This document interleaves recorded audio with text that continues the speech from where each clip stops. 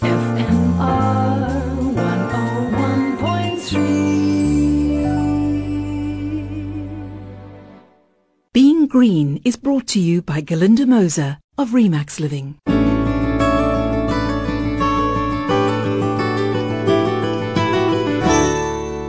Hello, I'm Glynis Crook. Welcome to Being Green. Monday will mark the 1-year anniversary since the devastating fire that destroyed UCT's Jagger Reading Room and damaged other buildings on campus. It also gutted 2 historic buildings, Mostard's Mill and the Rhodes Memorial Restaurant, and caused damage to other buildings in the area. But the blaze also burnt hundreds of hectares of land in the Table Mountain National Park. To find out what the situation is on the mountain 1 year on, I'm joined now by the park's manager, Frans van Rooyen. Good morning, Frans. Could you begin by reminding us the extent of destruction to the mountain? Good morning, Glynis, and to your listeners, thanks for having us. It was quite a devastating fire that came, and we had quite an extended area. For all Capetonians that know Table Mountain, I mean, the area stretching from roundabout the area, Hood, Skier Estate area, all the way around the corner of Devil's Peak. So one talk about at least 100 hectares that has been burnt. That's more or less the extent of the mountain area, and then it's down to a bit of lower slope. The old zoo site that has also been burnt down. So that's more or less kind of the area that has been. Are there different kinds of vegetation on the higher slopes and the lower slopes? Because someone once told me that the vegetation on the sort of Newlands Rondebosch side of the mountain is slightly different to the less rainy sort of Camp Spey side of the mountain.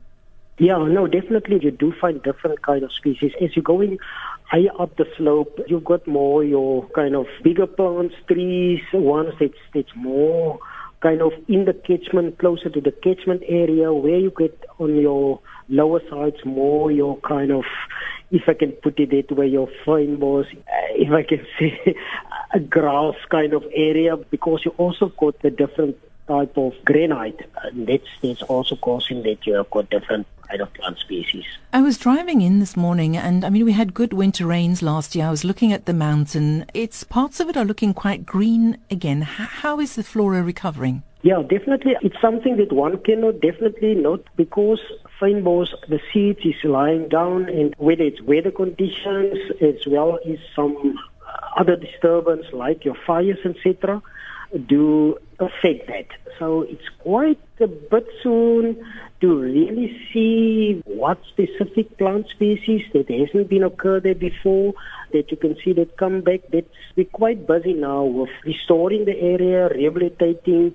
So we're not 100% there in terms of having a final report of what was fynbos that is come back, that hasn't been there just before the fire. So it will be, I think, a bit uneducated to already say this is the plant that we see that regrow. Frans, do you allow nature to rehabilitate, or do you actually go in and do something? Yeah, there's a combination. So we will definitely, like in the old big, some of the trees that has been got damaged to the fire, we will definitely remove, and we've started to remove that. But we're not doing specific plant species that we're planting at this stage. So we allow any seed banks that's lying down for the years over the different seasons, and with the good rains that come and regrow. I noticed up around UCT, Rhodes Memorial, but also further towards Hospital Bend, that you're cutting down a lot of the old pines that have been there since I was a child. Yeah, no, definitely the old trees, and what we do look at is there trees that can cause a danger to recreational users as well to the area itself. So that would be the key trees that will be cut or has been cut down. I believe that when an alien plant, because there are lots of invasive aliens on the mountain, I believe that when they burn, they also tend to come back stronger. Is that true?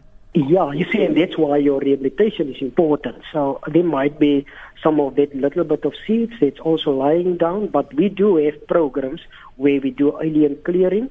So when we pick up, there's some plants that's coming back, we do what we call follow-up programs to clear those as well. So this is basically going to take a long time. It's going to take a couple of years. No, for sure. I mean, if one, for example, see in your silver mine that we know we had 2015, that devastating fire, and you see how after the trees on that area has been removed, the damaged trees as well as other alien trees, and how some of the plants, really the fynbos came back quite nicely.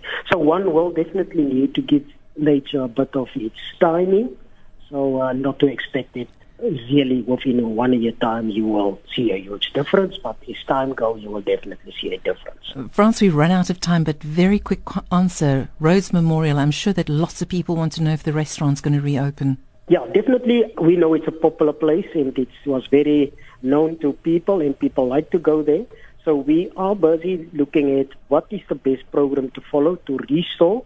And just last week, at the end of March, we had our Tourism Development Investment Summit, which Rhodes Memorial is also an opportunity that's part of that. Thank you so much. That was certainly something to look forward to. That was Frans van Rooyen, manager of the Table Mountain National Park. And that's it for this week from me, Glynis Crook. Take care and goodbye. Being Green was brought to you by Galinda Moser of Remax Living. Ask not what your community can do for you. Ask what you can do for your community. At Remax Living Real Estate, our ethos is built on giving back. From sponsoring music broadcasts to FMR's Being Green, our focus is on making your world more harmonious and our planet more sustainable. So when it comes to choosing a real estate partner, don't go for anything less than people who are maximum givers. Galinda Moser from Remax Living Real Estate. FMR